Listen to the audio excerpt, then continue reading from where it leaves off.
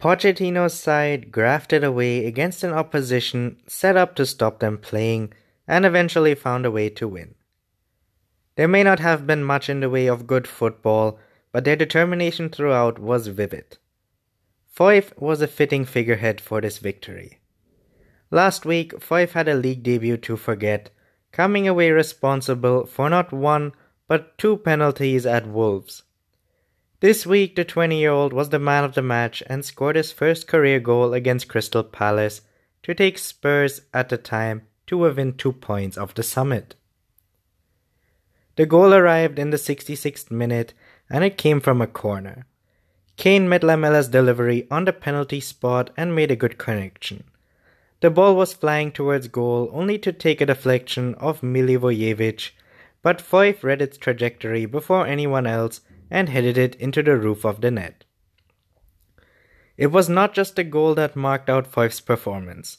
A common sight was the Argentinian reading Palace's passing quicker than their own forwards, nipping in to rob possession, and more often than not doing something useful with the ball from there.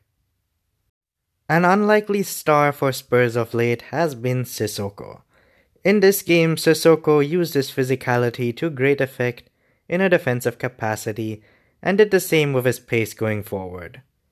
It was his counterattack that should have led to Spurs scoring a second in injury time, only for Son to delay his shot for too long and squander the opportunity. Spurs lost Trippier to a groin injury early in the game. When he was substituted, Trippier became the 9th Spurs player to succumb to injury since taking part in the World Cup. The statistic is striking and shows that Pochettino has had to rely too much on his established stars at the beginning of the season. For Palace, this was the 7th league game without a win, and they are still yet to score at home from open play. It was also another match lost without Zaha, the 12th in succession. You could hear the dejected sighs around the ground as news filtered through before kickoff. However, Palace did not play like a team disheartened. They were just as committed to the cause as their opponents, just as tactically disciplined. As well as Tompkins' chance, they had another great opportunity, falling to the substitute Sorloth in the 90th minute.